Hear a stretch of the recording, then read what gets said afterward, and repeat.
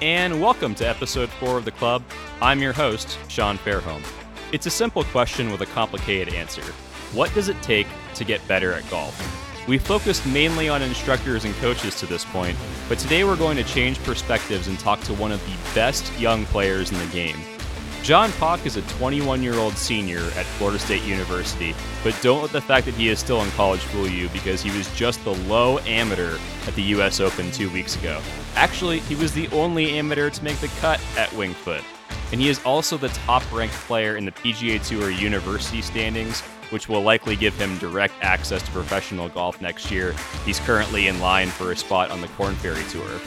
Many people feel like Pak is the best player in college golf, so this is a guy you will definitely be hearing about in the PGA Tour not long from now. In this conversation, he takes you inside what it's like to deal with US Open pressure. How did he cope with the nerves? What calmed him down? How did he prepare for the toughest test in golf? I think you'll definitely learn a thing or two here because he's a great kid, a super talented player, and we could all learn from him. Without further ado, here's our conversation with John Pak.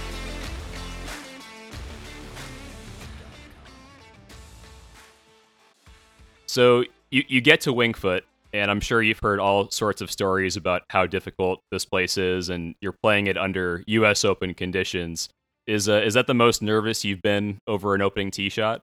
I don't think so. So I played the Walker Cup in 2019 at Royal Liverpool last fall, and I think that might have been the most nervous I've ever been. There's nothing really like playing for your country, and then 400 people watching you, and they're all rooting against you, I guess. So I think that may have been the most nervous I've ever been. That I could definitely understand that. So when you're playing in a setting like that, whether it's a Walker Cup or you're under major championship type of pressure, what do you kind of find helps you focus and maybe block out outside noise or expectations? Yeah, that's a tough one because there's always expectations, there's always pressure, and I think for me it's kind of just experience and being in those situations over and over again and just trying to play through it. I guess I think that's what I try to do. Do you have like a certain shot that you kind of go to under pressure? Like we see Tiger kind of go to that squeeze cut sometimes when he really needs to find a fairway, or do you have a shot shape or a club that you like to hit under pressure or anything like that? Yeah, so for sure I play a natural 3 yard draw. That's definitely my go-to. I can hit a cut if I need to, but if I'm ever under pressure, I need to hit a good shot. It's gonna be a draw, just a nice little baby draw. Definitely. Well, you did a tremendous job at Winged Foot. Only amateur to make the cut. That must sound pretty nice, I imagine. Yeah, for sure. You know, it's I didn't really expect it because I was one of the first groups to finish. I think Sandy Scott was still finishing up, Chun On Yu, and Davis Thompson, all really talented, good players. So I was a little surprised that I was the only amateur to make it out, but I'm very humbled and honored because there's a it's a pretty special achievement, and I've been working really hard to get to that point, so I'm pretty happy about it. Yeah, when you look at the 4 days, it seemed like the course kind of changed over the 4 days, right? It seemed like Thursday was maybe a little bit softer than some of the other days, and Friday seemed like it was the wind kind of got up and it got really firm. How did you kind of change your strategy and as the tournament evolved? So yeah, that's definitely the case. It softened. It was pretty soft on Thursday. It firmed up on Friday, Saturday, and Sunday. And I guess honestly, out there, this might just sound pointless, but you really just have to hit good shots out there. You can't let your guard down. The fairways are tight. You have to hit it in certain landing spots. There's really you just kind of have to hit a great shot, and I think out there I had a good game plan. I was picking good lines, and playing it safe and not short siding myself. And I think that's what I had to do on Friday, Saturday, and Sunday to put up some good numbers. I know you weren't watching the telecast, I'm guessing, but what Bryson did going around in that place in 6 under, do you have a greater appreciation for that, having played all 4 rounds of the tournament? Yeah, I don't think people understand how impressive that really was. I think he had a really good game plan, trying to hit driver as far as you could, because I think if you look at the stats, the top most fairway hits was probably only around 50%, and Bryson was right there at 40%. So might as well just hit it in the rough and hit it as far as you can in the rough. I feel like that was the game plan for that Right, week. right. Yeah, because I think on Friday it was only like 38% of the field was hitting fairway. So you might as well be farther down there if you're gonna if you're gonna do it. I mean, why not? What was your game plan if you had one? I mean, of course, you just said it. You have to hit good golf shots. You got to get in the fairway. But with the whole locations kind of tucked into those little bowls on those very undulating greens, were you kind of mapping it out and looking at, okay, I cannot miss here on this hole, or how were you kind of mapping out your strategy? Yeah, I definitely did that a lot more. Most golf courses that you play in amateur and junior golf are definitely not as hard as this, so you can pin seek a little bit more. But out there, you kind of had to plan for mishits and make sure you like. There's a few bunker shots there where it's almost impossible to keep it on the green. So um, yeah, you definitely have to map it out, make sure you can. And it's also really cool out there. You can kind of use the little slopes to pitch it there and bring it back to the hole. I don't know if you saw Hideki chip in on one. I think it was Hideki. He chipped it past the pin and brought it all the way back. It's yeah, there's a lot of little slopes out there, and it's definitely a little different from your normal golf course. Yeah, I think Rory on Sunday he hit it right down the middle of the fairway and then kind of hit a indifferent wedge to the front of the green, and then his putt came rolling back to him, and it was a four putt double bogey to start, and that's pretty easy to do around there, right? Exactly. Yeah, you don't really see that, and I guess you kind of have to pinpoint locations and where you need to hit it to make sure you can get it inside of 10 feet. What was your preparation like going into this? Because it definitely hasn't been a normal summer with as many competitive opportunities as normal. But what were you working on coming in, and kind of what were you hoping to accomplish coming in? Yeah, so I set three goals for the tournament, and one was to beat Tiger. I'm a huge Tiger fan. I thought it'd be really cool if I had beaten Tiger, the greatest golfer of all time, in my opinion. I set another goal of making the cut, and then the third goal was to be the low am. And then obviously, as a competitor, always try to win the tournament. And um, I feel like that's always just something I could show up to every event planning to win. But I think I just need a little more experience and a little more, just to get grow my game a little bit more to get to that point where I compete in a major championship. Um, but honestly, my preparation was pretty normal to most of my golf tournaments. I try to think of it as a normal tournament.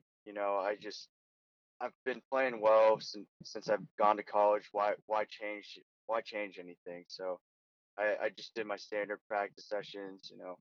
I did try to narrow up my fairways to make it like Winged Foot. Obviously, played longer golf courses, so just little things like that. But I honestly didn't change too much. Do you get any confidence out of seeing a guy like Matt Wolff or Colin Morikawa or some of the younger guys that, hey, maybe the process to get to the PGA Tour and to kind of establish yourself is maybe not quite as long as it was in the past? I know not everybody can just do what they're doing, but do you gain some confidence from seeing that? I definitely get confidence by the fact that I played against Colin last spring and he's being so successful. Played against Matt Wolff throughout my whole junior and college career, and he's very successful.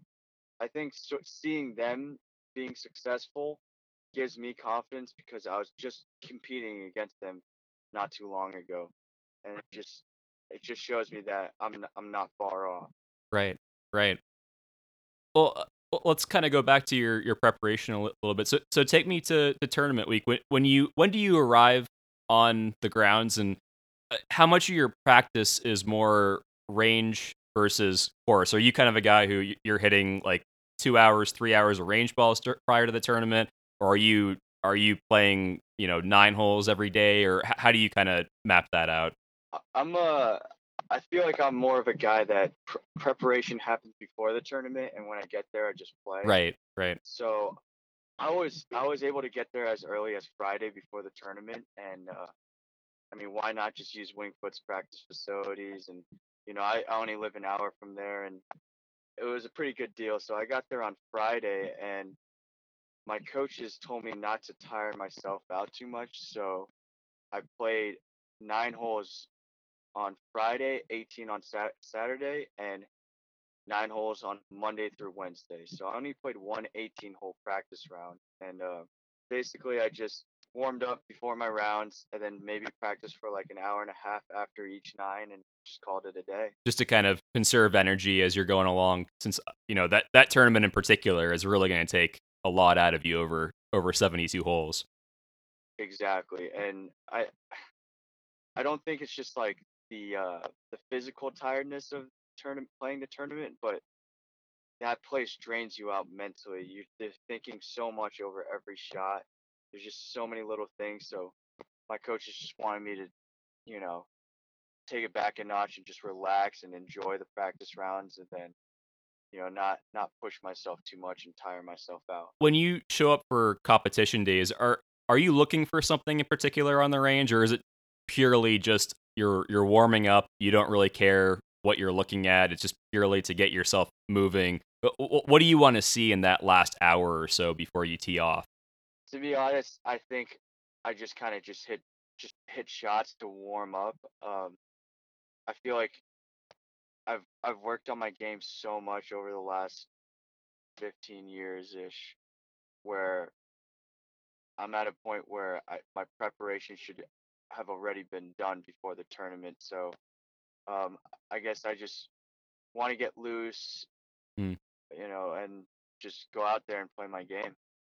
When you see other players, whether they're at your level or just 10 handicaps, and they're stressing over every single shot on the range, do you have any advice for for them to maybe channel what you're doing, and just kind of, hey, if I'm going to the range before playing, you're just warming up. If you hit a bad shot, it's not the end of the world. If I were the 10 handicapper, I'd practice really hard on the range before I'm like not when I'm playing golf, just like in general, like a nice little practice session, just grind it off, and then once I'm playing in the turn or a round, just a casual round, just warm up, hit your shots. You've already did your preparation the days before, so you should be good. Your confidence should be there, and just play your game. That's what I believe. That's definitely good advice. Did anything about the course surprise you, or did it play differently during the tournament than it did in practice? Did it kind of change from Wednesday to Thursday at all? So on Friday or Saturday before the tournament, I think the rough was almost 8 inches long. Oh, geez, that's giving me nightmares. Yeah, so like on some areas, like right of the 18th green, it was. y- I lost. I played 9 holes on Friday, 18 on Saturday, and 9 holes on Sunday in the practice round. That's 36 holes, and I lost about 6 golf balls just hitting it 2 yards in the rough. Wow. And yeah, they I guess they grew it out because um they didn't need to cut it till Wednesday afternoon. So I thought that was ridiculous. I've never lost a golf ball hitting it a yard right of the fairway or a yard left of the fairway, and I thought that was pretty incredible. And um, so that's something they changed big time. But I also want to say I played Wingfoot about 6 years ago or 5 years ago in a tournament, and I don't remember it being that hard. And then I came out there, and it was just like every shot, just like someone's punching you in the face. It was just ridiculous.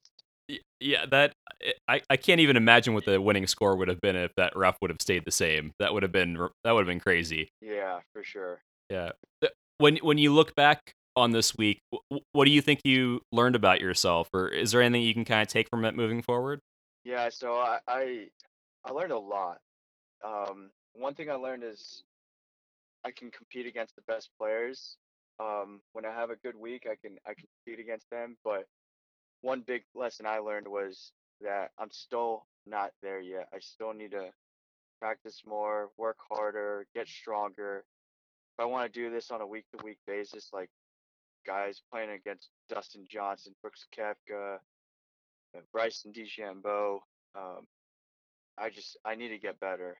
Was there a certain shot that you saw somebody else hit, or that you hit that kind of you went, oh, I need this in my game, or I need to change this? I, I think I'd like to get a little stronger. I went out Hmm. there and I saw Rory, I saw Jason Day.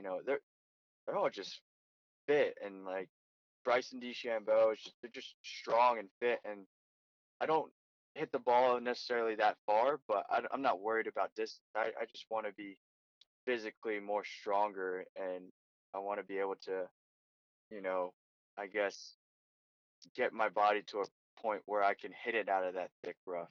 Right, right. They're all just really good putters. I think Bryson, I was watching him a little bit on Sunday, just made everything, and um, I didn't putt too well last week, and I think that's something I need to work on as well.